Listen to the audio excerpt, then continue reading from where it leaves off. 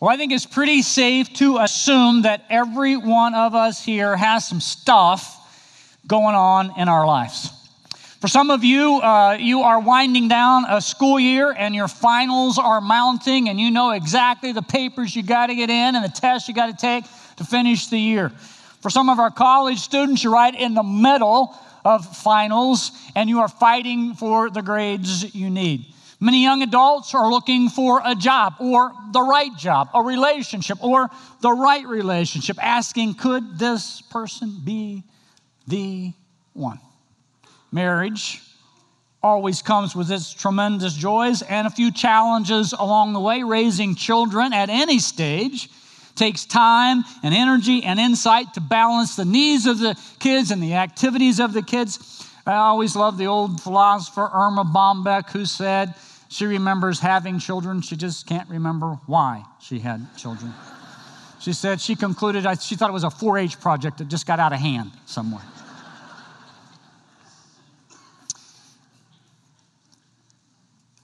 Cutting through every stage are challenges. Family challenges. Who here doesn't have a family challenge in their immediate family or extended family? Illness. An upcoming surgery. Another round of treatments. Fear. Sometimes you're the only one that knows that fear is going on. Confusion. Disappointments. Anxiety.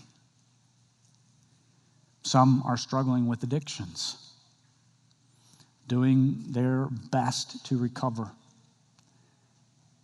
Others are living without a home in our congregation. Man, there's all kinds of varying degrees of stuff. If we were to graph our life, it'd look something like this.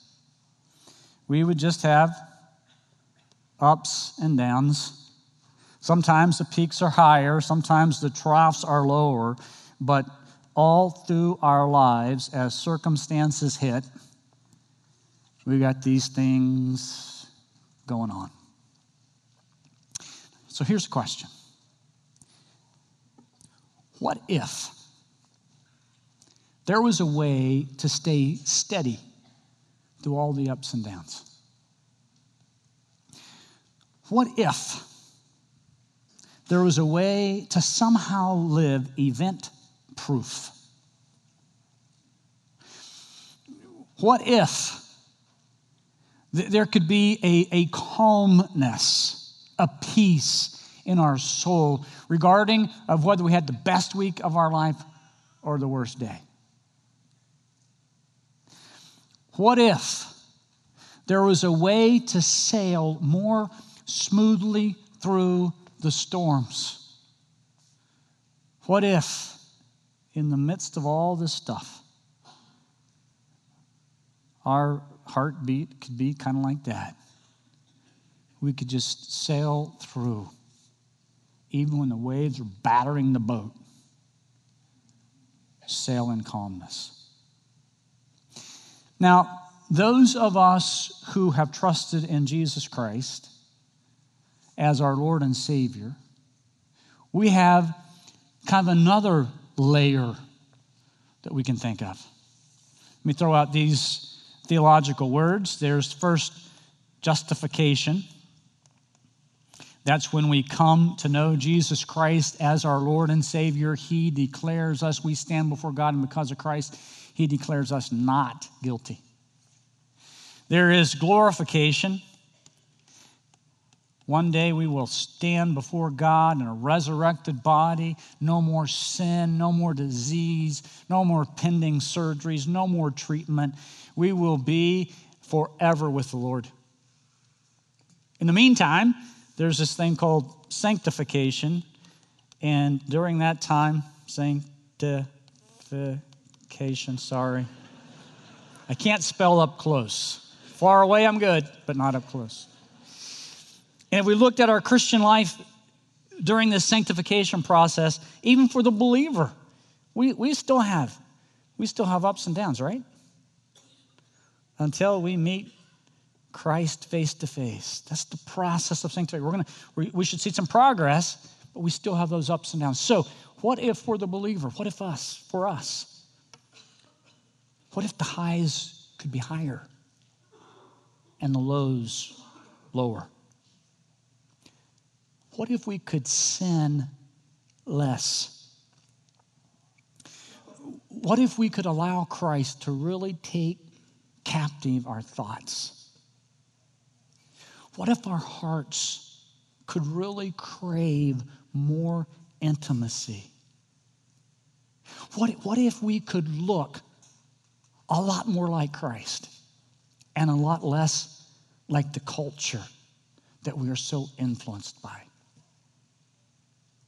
What if as a believer, what if our climb could be steeper, more exciting, more exhilarating?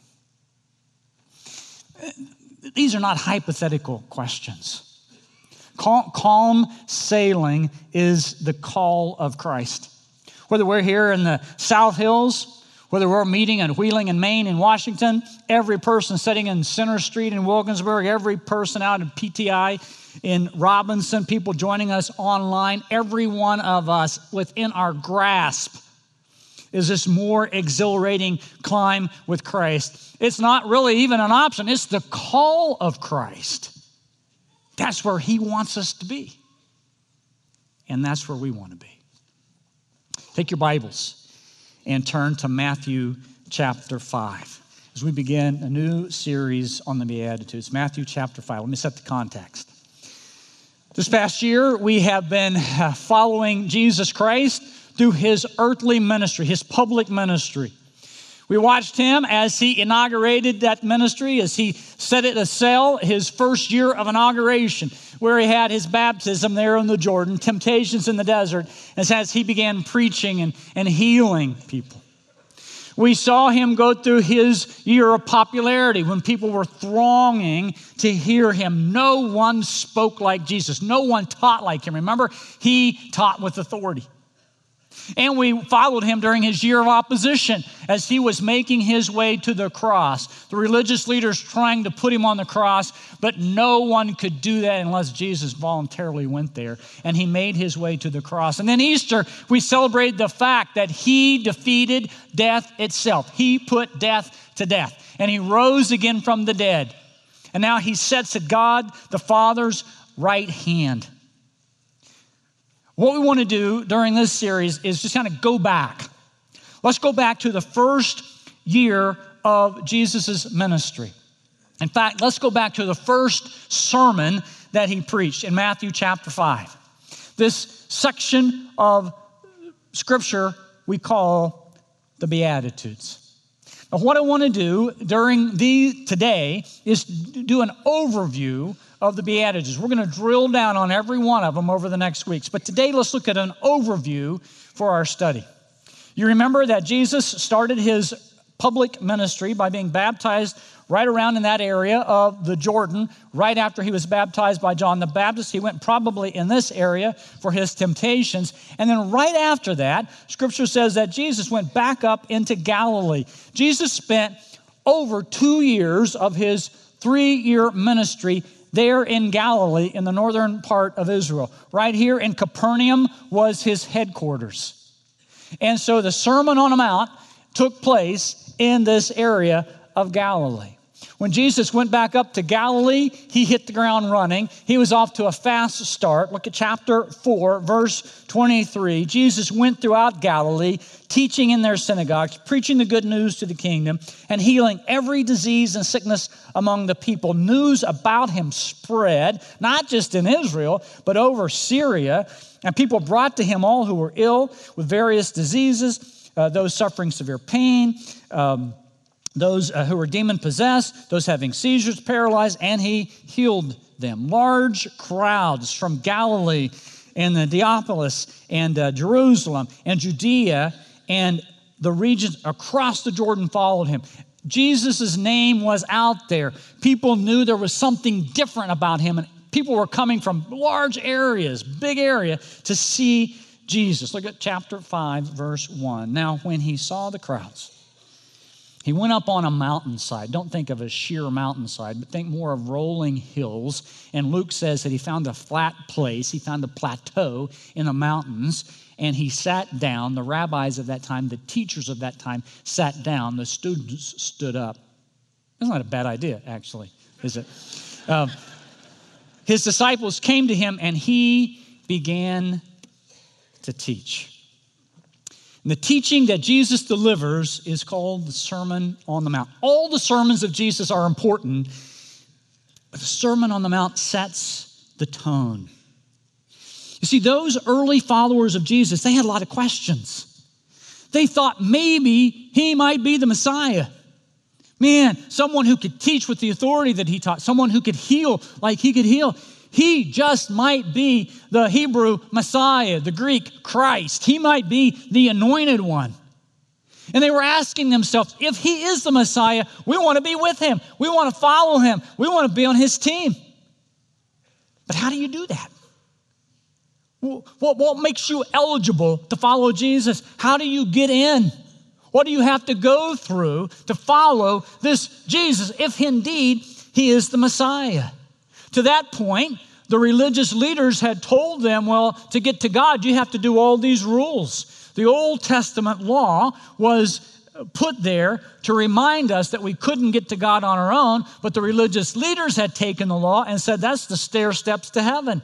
And you do all these things, you do all these works, and just maybe if you do them well enough, and if you do enough of them, you might just maybe be able to work your way to heaven.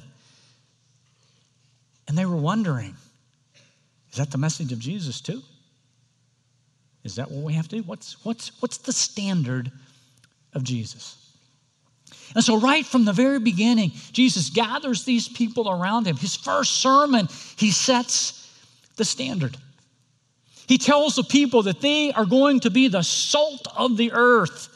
They're going to be the light of the world. People are going to be able to look at them and see the work of God. He tells them in the Old Testament, you heard it said, you don't murder someone. You don't take your hands and kill someone. But this is a different day. This is a different kingdom. Murder takes place in your heart when you wish someone dead. He said in the Old Testament, you heard it said you don't commit adultery. But this is a new day. This is a new kingdom. If you just lust for a person in your heart, that's adultery. And Jesus went through in the Sermon on the Mount, and he talked about what it really looked like to follow hard after him. He talked about what it looked like to forgive other people. He talked about what it looked like to be generous to the needy. He talked about what marriage looked like, always between a man and a woman for life. He talked about what it looked like to not store up treasures on earth, but treasures in heaven. He talked about a new kingdom. He said, here are the things that we're going to see you do. But before he ever said anything about doing, Jesus started with being. He started right here in the heart. And he started with what we call the Beatitudes. Before you do, you have to be. Conduct flows from your character, from the inside out. Verse 3, blessed are the poor in spirit, for theirs is the kingdom of God. Blessed are those who mourn, for they will be comforted. Blessed are the meek, for they will inherit the earth. Blessed are those who hunger and thirst for righteousness, for they will be filled. Blessed are the merciful, for they will be shown mercy. Blessed are the pure in heart, for they will see God. Blessed are the peacemakers, for they will be called the sons of God. Blessed are those who are persecuted because of righteousness, for theirs is the kingdom of heaven. Now, over the next weeks, we're going to be diving into each one of those verses, each truth, each beatitude. But today, I just want to pull back a little bit and let's just look at the landscape. Two general observations about these beatitudes.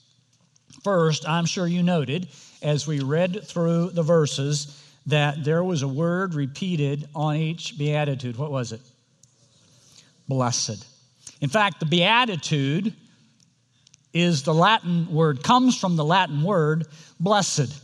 Back when the Bible was just in Latin, beatitude, and it has stuck throughout the years. Now, we use the word blessed a lot, don't we? We talk about our job being a blessing. We talk about our children being a blessing. We talk about our grandchildren being a blessing. We see an athlete on TV and he says, I've been blessed with God-given ability. Sometimes a teenager will say, oh, God bless me. I got into the college I wanted to get into. A person in recovery might say, I've been clean for 87 days. What a blessing. And we tell other people, be sure to count your what? Now, there's one thing that's common in every one of those statements we just made. All those blessings come from outside in, right? That job, the children, the grandchildren, the things we're doing out there. Those things are without and they come within. Those are external blessings. That is not what Jesus is talking about here in the Beatitudes. Here, Jesus is talking about something that starts inside of us and makes its way out. He is talking of something that exists regardless of my circumstance, regardless of my situation, regardless of how good or bad my day is going. The word in Greek is makarios, and it means happy. Now, I know in our day and age, happy has become a little superficial. It's kind of like the smiley face cookie, right? It's kind of like those emojis we put on our text messages, a little smiley face. We think of the song, remember Bobby McFerrin's song, Don't Worry, Be Happy, right? Kind of superficial, not what the word means here. This word is significant. This word is deep. It means fortunate. It means to be congratulated by God. It means a sense of contentment. It means a sense of peace. It means a sense of joy. Blessing describes an internal state of being, an internal core that is protected from circumstances. It describes a stain-resistant fabric that God puts over one's soul. And so Jesus, as he begins to teach, as he says, here's what the kingdom looks like. I want you to see what this new kingdom looks like. He says, happy are the poor in spirit. Happy are those who understand they are spiritually bankrupt. They are the fortunate ones. They are to be graduated. They are to be congratulated, not graduated. One day they will, that's the glorification part, but congratulated. Happy are those who mourn. Happy are those who are tender towards sin in their lives. They're going to receive comforts. They're the fortunate ones. They are to be congratulated. Happy are those who desire to be Christ-like, meek and gentle. Happy are those who crave a right relationship with God. Happy are those who understand God's great gift of mercy. Happy are those who will live wholeheartedly to God. Happy are those who have made peace with God. Happy are those whose lives are so upside down that the world mistakes their actions and persecutes them. Jesus says, you want to know the formula for true happiness? I mean, real happiness, not don't worry, be happy, superficial stuff. You want to know the formula for true peace, true contentment? Jesus says, right here it is. I've got it for you. And I'm going to start it by going through these verses called the Beatitude. Think of this. When people came to Jesus and they said, you may be the Messiah. If you are, we want to follow you. How do you get into this kingdom? It amazes me. The first thing that Jesus says is, I want you to be what? Happy. In the real sense, I want you to be joyful. In the deep sense, I want you to be contented regardless of your circumstances. It doesn't matter where you're living, in a mansion or the mission. It doesn't matter if you're at a high point or a low point. It doesn't matter if your refrigerator is full of food or if you're wondering where your next meal is going to come from. Jesus says the happiness I want to give you is circumstance proof. Circumstance proof. So every Monday through Friday in the mornings, I get up and go running. And I have these running shoes, this brand of running shoes that I have worn for many, many years. And every 6 months, I get a new pair. So this time of the year, it seems it's raining a lot. And so I get up in the mornings and it's raining. I check out my app and know what I got to put, how I have to dress. So I put on my rain gear and I take off and run on the road. And when I get done, my shoes are soaked, which means my what? My socks are soaked, which means my what? My feet. You guys are sharp. You guys are a sharp group. And then by the time I get through with my 4 miles, it is miserable. I can't wait to get in and get those shoes off and peel off those socks. Miserable. My shoes are not waterproof, but I have some hiking boots that are waterproof. And I can walk through the rain, and I can walk through the slop, and I can walk through snow, and my feet stay dry. Regardless of what I'm walking through, regardless of the state of what I'm walking through, the state of my feet never change. They are always dry and smelly in those hiking boots. Never changes. In the Beatitudes, Jesus says, that's the kind of heart I can give you. Regardless of what you're living through, regardless of some of the toughest outside circumstances, I can give you a heart that is happy in the real sense of the word. I can give you a heart that is blessed. I can give you a heart that's fortunate. And all along the way, I will congratulate you and say, way to go. I am right there with you. So the first observation as we look at the Beatitudes is this. The Beatitudes show us how to live a circumstance-proof life. A life that's not impacted by all the stuff on the outside. A heart that continues to sail smoothly even through difficult times. Man, that's a heart I want, isn't it? That's the heart you want as well, I'm sure. We're going to cut to the campuses, and Zeb and Tom and Matt in Wilkinsburg is going to do the second observation. But I was thinking about this last night as I was going through the sermon. You know, before I preach to you guys, I'm in it all week. And there's a lot of conviction and challenge and great joy in studying the scriptures. But man, I've been going through a time when I draw those ups and downs. I'm there, and so my family knows that, and people around me know that. And last night, the Saturday evening service, I usually stand right there in the back and just kind of hang out and watch the singing. And I slipped out to get my last cup of coffee before I came up, and I went out there. And there was no coffee. Now, that's bad. That's a bad thing. So I was tipping the pot and shaking the pot. And Jen Fennell, who is my associate, just happened to be on the other side of the lobby, and she came over and said, are you okay? And I said, well, I wish I had some coffee, but I'm preaching tonight a sermon about staying calm through all the disappointments of life. And she said, you really need that sermon really badly. So I need it. How do we stay calm through that? So Jesus teaches us how to keep this circumstance-proof life. Here's the second observation. Look at chapter 5, verse 3. Blessed are the poor in spirit, for theirs is what? Like you mean it. One more time. Blessed, we'll do it together. Blessed are the poor in spirit, for theirs is the... Very good. Now verse 10. Look at that again. Blessed are those who are persecuted because of righteousness, because first beatitude, last beatitude, bookended by the kingdom of heaven. Man, we read about that all through Scripture, don't we? In fact, in the Gospels, the kingdom of heaven, or the kingdom of God, which is the same thing, we find it about 100 times in the Gospels.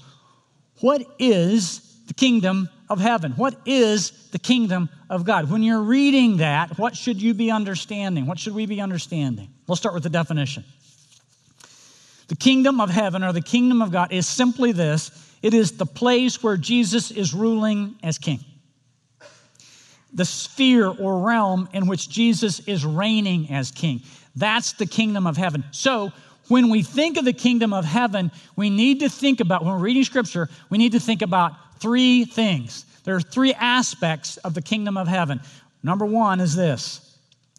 When Jesus walked on the earth, the kingdom of heaven was present. Wherever he was, the kingdom of heaven was there. Remember the definition. Wherever Jesus is ruling as king, the sphere or realm where Jesus is reigning as king, that's the kingdom of heaven. So when Jesus was walking in Galilee, when he was in Jerusalem, when he was on the boat with his disciples, when he was on the mountain sitting down and teaching, the kingdom of heaven was present, because where Jesus is ruling and reigning, the kingdom of heaven is there. So the kingdom of heaven has been, right? That's the first part. Secondly, the kingdom of heaven exists, remember, wherever Jesus is ruling or reigning. And so in the believer right now, Jesus said, I go away, but I'm going to send another comforter, and he's going to be what? In you. And so the kingdom of heaven right now is in us. Think about that. We are the kingdom of heaven, the spiritual kingdom of heaven. Remember when Jesus was before Pilate, and Pilate said, so you're a king, are you? And Jesus said, well, who told you that? Is that your idea or someone else's? And then Jesus said, I'm a king, but it is not of this world. It's a spiritual kingdom. If it was this world, I wouldn't be standing here. I'd call angels to destroy this. I'd be out of here. But I came to institute a spiritual kingdom. That's why I'm going to the cross. I'm going to pay for the sins of the world. He didn't tell Pilate all this, but he was going to pay for the sins of the world so that we could be part of his kingdom. And when we trust in Jesus Christ, now the Holy Spirit comes and lives within us. We are the kingdom of heaven.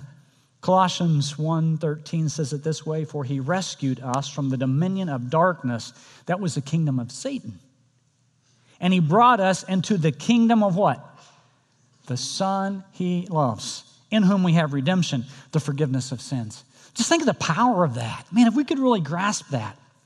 We are the kingdom of heaven. So when you go to work tomorrow, you're the kingdom of heaven. The kingdom of heaven is right there in your office. When you go to school tomorrow, in the classroom, there's the kingdom of heaven. Wherever you are, driving in your car, the kingdom of heaven is driving down 19. Think about that when someone pulls out in front of you. The kingdom of heaven is in us. And so the kingdom of heaven was here. The kingdom of heaven is, and one more thing, the kingdom is coming. One day, Jesus is coming again. Do you believe that?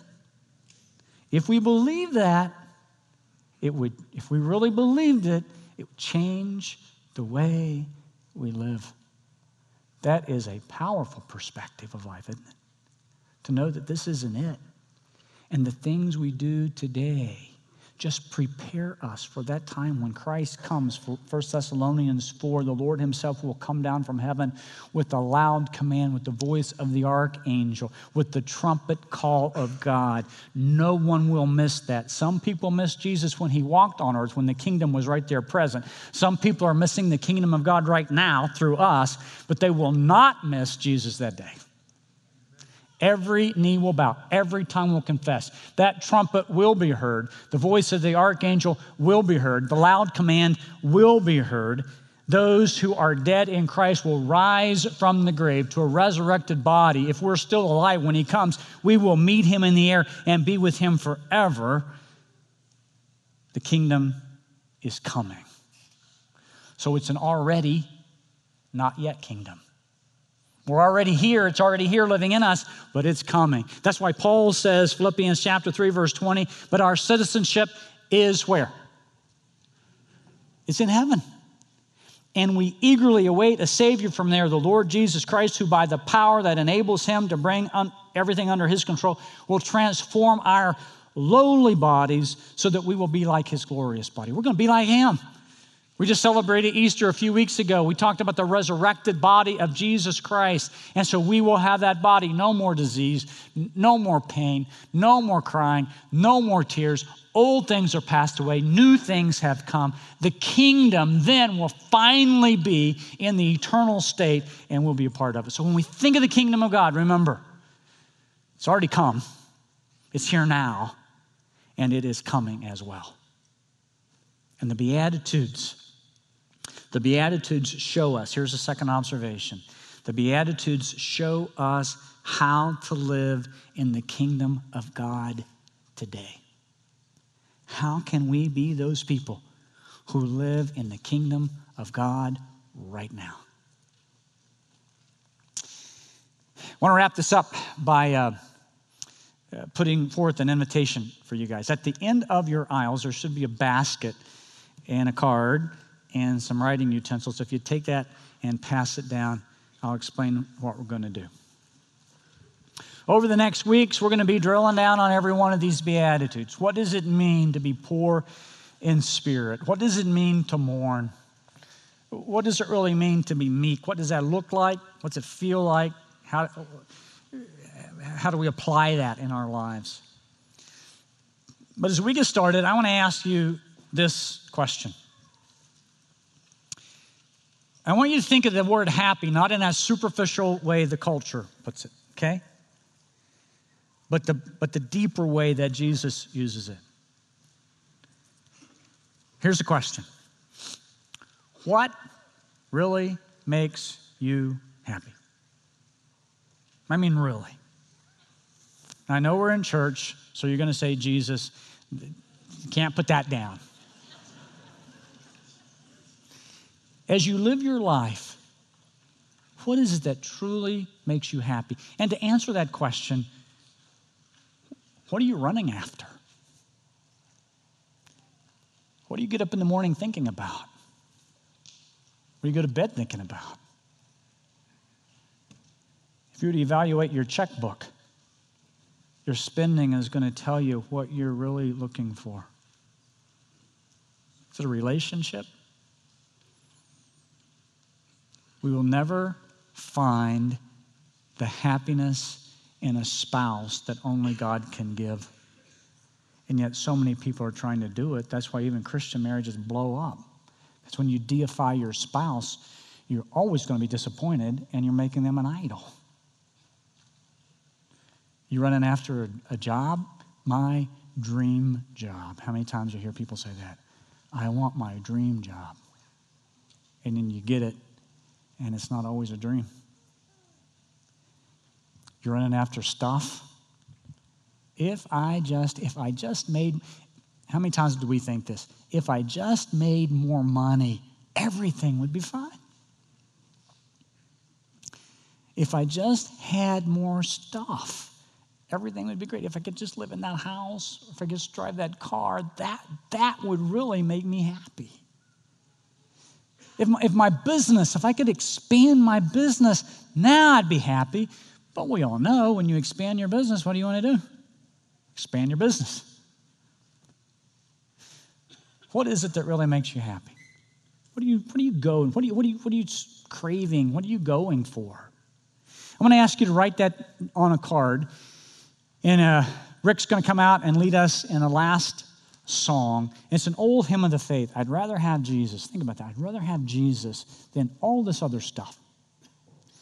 And if you really mean that, and we start this series together saying, okay, this is a time I'm going to dive down into this thing. I'm going to prayerfully go through this scripture and pray that God makes my heart event-proof, that my happiness, my joy, my calmness, my peace is just in Him alone. Yeah, I got other stuff going on, and yeah, there are concerns, but I always want to be through the storm to say, okay, in my peace, in my heart, there's this deep, settled peace. So write on there what you're after, what you think really makes you happy. And just as an offering to God, we're going to ask you during this song to come and put it at the foot of the cross as we've done. Now, as you put it at the foot of the cross, please don't leave. Go back to your seat as we close together. And what we're going to do this week, our staff meets on Wednesdays for our staff meeting, and we spend the first 45 minutes in prayer. So we're going to take those requests, and we're going to go down across the parking lot to, there's a prayer garden down there, and we're going to pray for as many as we can, and then we're just going to burn the rest of them. And just as a symbol that these are going to God, so yours is going to be in there as a prayer to God. God, I want my peace, my happiness, my joy to be found in you. I don't want to chase after this thing. This is a thing I think is going to make me happy. I'm laying it down at the cross.